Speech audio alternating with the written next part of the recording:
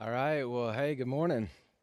If you haven't met me, my name is Mark. I'm the executive pastor here at the Grove, and I'm really excited to be with you.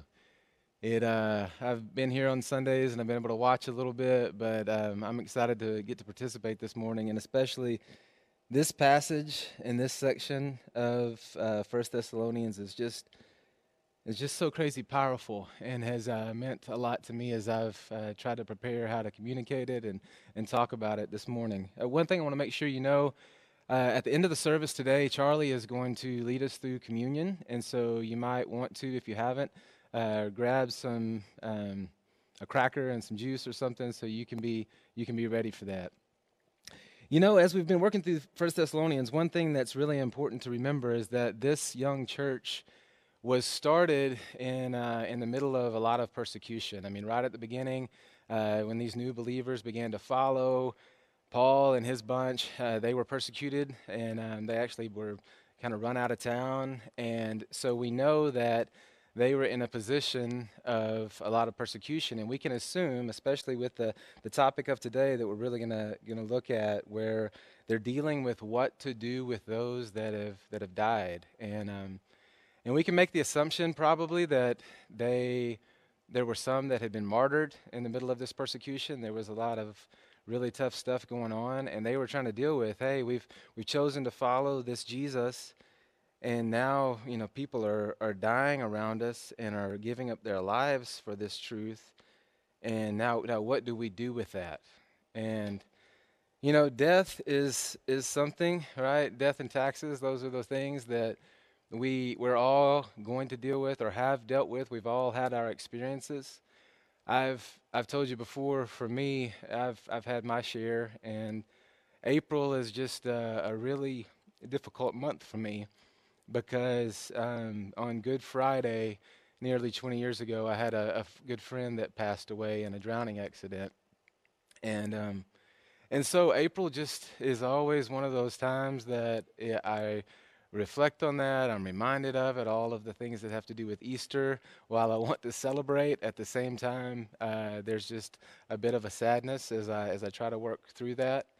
And one of the big things that has helped me is something that happened right after that event. I was at my house, and this guy that had passed away, he was a football player, and nearly the whole football team, it seems like, was at our house, and we were all just weeping. I remember at this point having cried so much that I didn't know if I had any tears left, and this defensive end who he ended up going to play in the NFL. He was a huge guy.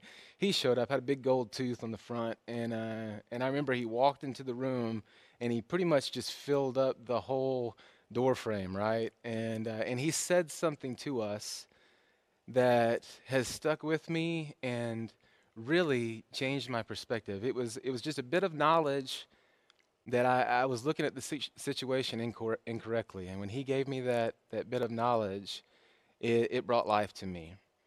And what he said, I was at that moment, I was belly aching about how I had tried to save him, and that I didn't have sufficient strength or training, or if I'd have done this or if I'd have done that. And this guy just spoke up with his big booming voice and said, "Hey, why don't y'all just be quiet?"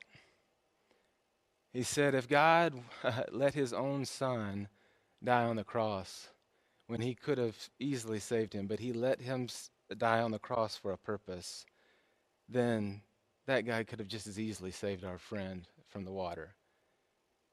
And I realized that there was a point there that my God was big enough to do what my God wanted to do. And in this circumstance, he had allowed my friend to die. And I was making all the attention about me, but there was something much bigger going on.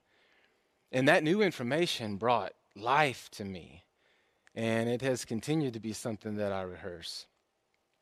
And so as we look at this section in 1 Thessalonians chapter 4, we're going to be in verse 13 to verse 18. And I'll just start out just reading it, but I'll just tell you, I mean, I read slow anyway, but I'm gonna read really slow, and I ask you to track with me because each one of these words is powerful. We'll go back through it a bit, but just listen to what Paul says here. But we do not want you to be uninformed, brothers, about those who are asleep, that you may not grieve as those who have no hope. For since we believe that Jesus died and rose again, even so through Jesus God will bring with him those who have fallen asleep. For we declare to you by a word from the Lord that we who are alive, who are left until the coming of the Lord, will not precede those who have fallen asleep. For the Lord himself will descend from heaven with a cry of command, and with the voice of an archangel, and with the sound of the trumpet of God. And the dead in Christ will rise first. And then we who are alive, who are left, will be caught up together with them in the clouds to meet the Lord in the air. And so we will always be with the Lord. Therefore, encourage one another with these words. This last sentence, therefore encourage one another with these words. I believe that God wants to really encourage us in a dark time right now. I think there's something here he has to say to us, and not just to say this morning, but that we would encourage. There's one of those one another's that I like so much, that we would encourage one another with these words. And if you look at the beginning of it, he says that we don't want you to be uninformed, that there's some information that we may not have that this passage is going to give us. One of the things that's happened is we've been on this quarantine that I'm really happy about. We have kind of brought back into our family a sport that's really my favorite sport, but you know, we've got some teenagers and then we've got some 5-year-old twins. And when the twins came along, I just stopped playing frisbee golf, disc golf. We just didn't seem to have enough time, and they couldn't go with, and so it just kind of died. And it's kind of just, you know, we've been out and about, and we decided to play some disc golf. And so we did that. And Jack, my 5-year-old boy twin, he came along with Brennan and I to play. And what's interesting to me is he did the exact same thing when I first started playing. Caleb was about that age, and then Brennan, and all three of them had the same response when they were small. You know, we start to play, and you're throwing your frisbee, and you know, Dad and the other big guys would throw, and then he would throw, and then we would walk up, and he would throw again, and we'd walk up, and he would throw again, and he would throw multiple times, you know. And then we get close to the basket, then man, he's like rushing to throw his in the basket, and as soon as his disc is in the basket, he's like, I won, I got this. And you know, which obviously the goal of ball golf, frisbee golf, you know, it's how few of time, but he didn't understand that. In his mind, it's who can get there the quickest. And you know, being the great dad that I am, I'm not gonna try to teach him about etiquette and strategy at 5. And it's also kind of works along with what we're trying to do, because he thinks he's happy all day. He is losing horribly. His 12 shots to our 3, but he's happy. He is blissfully ignorant of the goal of the game. And I feel like when Paul says this to these Thessalonians, and really there's some things in here, you guys, for a lot of us, that we're tragically ignorant. That when we think about death, when we attend the funeral of somebody that we loved, I had somebody just this weekend that passed away, that a man of God who was a mentor of mine, that passed away. And the way that we look at that and the way that we grieve, I think sometimes it's tragically ignorant, the way that we view it. Because if you look at it, he says that these believers who have passed away, that they are asleep. So that would tell us that Christ's followers may sleep, but they never die. They may sleep, but they never die. Look back at it. But we do not want you to be uninformed, brothers, about those who are asleep. He doesn't say those who are dead. He says it 2 more times. He says those who are asleep. Would that, the idea of sleep instead of death, would it change the way I feel about my friends passing? I mean, I thought about it like this, you know, when a battery, death is kind of this word that just means the end. And when a battery dies, then it's dead. But man, when you got a rechargeable battery, then you see that death as something that's for a time, but that battery will recover. I thought about it. We've got a few different vehicles, and we've got one that's on liability only coverage with our insurance, right? So if that car got stolen, it would be done. I feel differently about that than the car that has full coverage. That if it got stolen, I would get compensated for that. Is it different if we look at the death of someone we love as a period, or if we see it as a comma? Paul is saying, hey, you guys, these folks that have passed away, they're asleep. And this is not a random idea. We might be tempted to think, well, man, Paul just brought this out of somewhere and he's saying it, and it doesn't really play with the rest of Scripture. The only thing is, Jesus said this multiple times. And in fact, the example is even of Jesus. If you look back, he says that you may not grieve as those who have no hope, for since we believe that Jesus died and rose again, even so, through Jesus, God will bring with him those who have fallen asleep. So the example of this sleep and coming back to life, it says, for since we believe that Jesus died, but then it wasn't over. There wasn't a period. No, he rose again. This is the example of what it looks like. And he will also bring with him those who have fallen asleep in the same way, that there's a time, but then it's not over.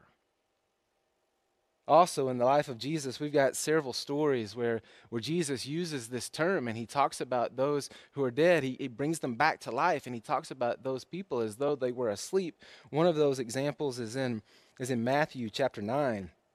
And there's this ruler of the synagogue named Jairus.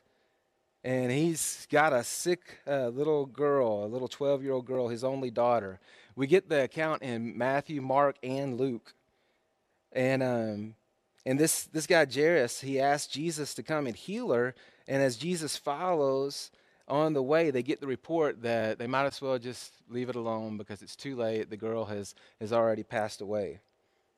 And Jesus responds to this news by saying to the grieving father, "Do not fear. Only believe." I thought about that. This is a strong word I think that Jesus would give to us right now. Do not fear. Only believe. And then I've got the passage here for you, Matthew 9:23-26. It says, when Jesus came to the ruler's house and he saw the flute players and the crowd making a commotion, which in one of the other Gospels, it describes this making a commotion as they were there was a group and they were weeping and wailing. And he said, "Go away, for the girl is not dead, but sleeping." And they laughed at him. They laughed at him. They ridiculed him. They're like, do you not understand how this thing works? Like she doesn't have a heartbeat. She doesn't have a pulse. The girl is dead. This is a hard time. Don't make light of it and come in here and say that she's only sleeping. No, she's not sleeping. You must not understand what's going on here. And they heckled him. But when the crowd had been put outside, he went and took her by the hand, and he said, and this is in another gospel, he said, "Arise, little girl." And the girl arose. And the report of this went through the whole district. You see, Jesus is living in a different paradigm where death is not final. And Jesus has this power to call this little girl back to life. And we're going to see in a second in the story of Lazarus. In the same way, 4 days later, he calls him back to life. You see, Jesus speaks this power of life, and he can bring people back from the dead. We also see that Christ followers will grieve, but the grief of a Christ follower is very different than those who do not follow him. If you look back in the passage, he says, "But we do not want you to be uninformed, brothers, about those who are asleep, that you may not grieve as those who have no hope." That you may not grieve as those who have no hope. The funeral of a believer in Jesus who is connected to the resurrection power of Jesus, looks very different. Now, by that, I don't mean that there's no grieving. Obviously, even the passage says, it assumes there's going to be some grieving, but it's a different kind of grieving. It's not like there's no grief, but it's more like a see you later, and not this final goodbye, because we have this hope of what's to come. It's not an end. So the other example from the life of Jesus in John chapter 11, the story of Lazarus. This guy is no stranger to Jesus, and he's the brother of Mary and Martha. And the sisters send word to Jesus, and they say, the one you love is ill. And Jesus responds with, this won't end in death. It is for the glory of God. We're told that Jesus was really close to this family, and then 2 days later, he told his disciples in John chapter 11, verse 11, that he wanted to go see them. And he said to them, our friend Lazarus has fallen asleep, but I go to awaken him. The disciples said to him, Lord, if he has fallen asleep, he will recover. They don't quite get it. I mean, if he's just sleeping, he's gonna wake up again. There's no need to go there, and it was a dangerous place for them to go. Now, Jesus had spoken of his death, but they thought he meant just taking rest and sleep. Then Jesus told them plainly, Lazarus has died. He gives us a clear picture of what this idea of sleep is. Lazarus has died, and for your sake, I'm glad that I was not there, so that you may believe. There was a reason. But let us go to him. So by the time Jesus arrived, Lazarus had been dead 4 days. And a lot of people had come out to console the grieving family. Martha ran out to meet Jesus, and she said, if you had been here, he wouldn't have died. And Jesus says in response to her, your brother will rise. Then in verse 25, he says to her, I am the resurrection and the life. Whoever believes in me, though he die, yet he shall live. And everyone who lives and believes in me shall never die. They have hope. And then he asked her, do you believe this? Now I'm going to read that again because I want to make sure that we hear this. This is what Jesus says. I am the resurrection and the life. Whoever believes in me, though he die, yet he shall live. And everyone who lives and believes in me shall never die. And then he asked her directly, do you believe this? Mary also comes out to Jesus and says basically the same thing. If you had been here, our brother wouldn't have died. And in verse 33, it says, when Jesus saw her weeping and the Jews who had come with her also weeping, he was deeply moved. And greatly troubled. And he said, where have you laid him? And they said, Lord, come and see. And then the verse 35, the memory verse that everybody wants to get down, Jesus wept. So the Jews said, see how he loved him? So Jesus was definitely grieving with these folks. So there's been a lot of interpretations of why Jesus wept, knowing that he was fixing to bring him back from the dead. At very least, his friends are hurting and have been hurting for several days, and he hurts with them in this moment of grief. It says when Jesus arrived at the tomb, he told them to roll away the stone from the entrance. And Martha warned him, hey, he's been dead 4 days. There's going to be an odor. But Jesus insisted after praying, and he simply said, Lazarus, come out. And the man appeared still covered in his burial clothes. He just said, Lazarus, come out. You know, I've heard this said, and I think that it's got to be true that he says Lazarus' name because if he hadn't specified who was going to come back from the dead, that, you know, all of the graves might have popped open and all those who believed would start to would come out in their burial cloths. Lazarus, come out, and he rises from the dead. And there's something else about this. This passage says that these believers will, they will rise from the dead. And you might be tempted. I know there's a part of me that is like, man, well, but that person died a long time ago, or this person died a long time ago, or that person, has been eaten by a fish. He was eaten by a fish. He was eaten by a fish. What does that look like? And in the whole picture of what God is doing, this is miraculous. Even 4 days later, you think he was still stinking after that? 2 weeks later, he was completely restored.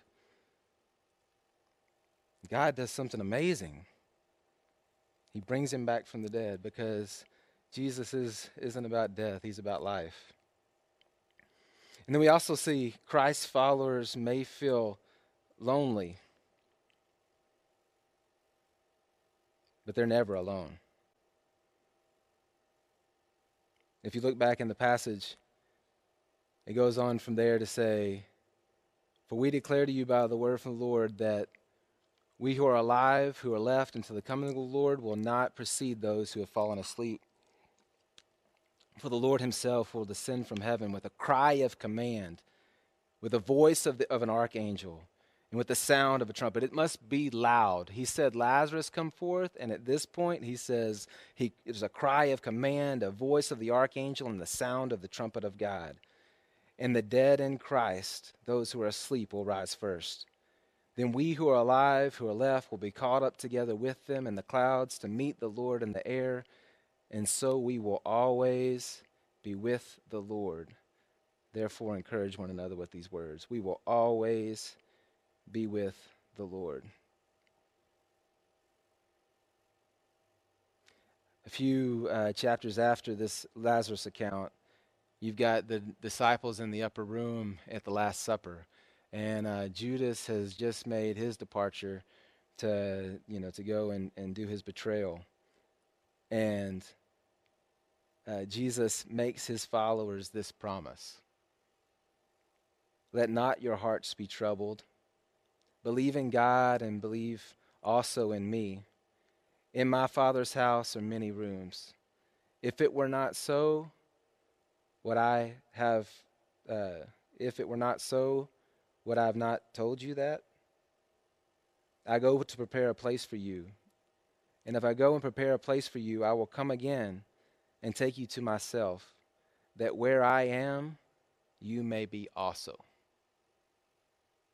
So Jesus makes this promise that he is preparing a place, and he's coming again. This description that we have in 1 Thessalonians. And that he's coming to prepare a place. He's prepared a place, and he's coming again, that where I am, you will be also. This picture of this Jesus who he died and rose again, he also gives resurrection life to those who believe in him, that we can be with him. If you want to study some more on this, 1 Corinthians chapter 15, it just kept on coming up to mind as I was going through this study. Death, where is your victory? Oh, death, where is your sting? Death is not a period for those who follow Jesus. They are sleeping. We don't grieve as those who see it as an end. We grieve the loss and the separation from somebody that we love. That there's a period that they won't get to be a part of our life, but it's not over. It's a see you later. And we're never alone. Jesus is with us. I hope that truth, that knowledge encourages you the way that it encourages me, because I've noticed this last, nearly 20 years, like I said, and trying to digest and deal with the loss of this friend, that I'm tempted to always look back on who he was, on the time that I got to spend with him. He was this incredible follower of Christ, and it encouraged me to be with him, and he smiled a lot, and that brought a lot of joy to me. He I probably may have told you this before, but he made these little flags that he would just go out by himself and play worship songs and just dance before the Lord because he just enjoyed doing that. He didn't really want anybody to watch him. He just wanted to spend time with Jesus. And I'm tempted to look back at those sorts of things and those sweet moments and to miss and to regret and to my heart to hurt. And I'm very rarely ever thinking about that there's a future. I'm rarely looking ahead. And this promise that my friend is not dead, it's not over, but he's sleeping. And there's this promise. There's this promise of future life, of knowing him and being with him again. But I also notice here that this promise is not for everyone. Because if you look at it, does say those who are in Christ, the dead in Christ will rise first. The ones who have hope are those who believe, those who are in Christ. And I know that's a really hard truth, but if we're going to talk about the fullness of what this means, it is a truth.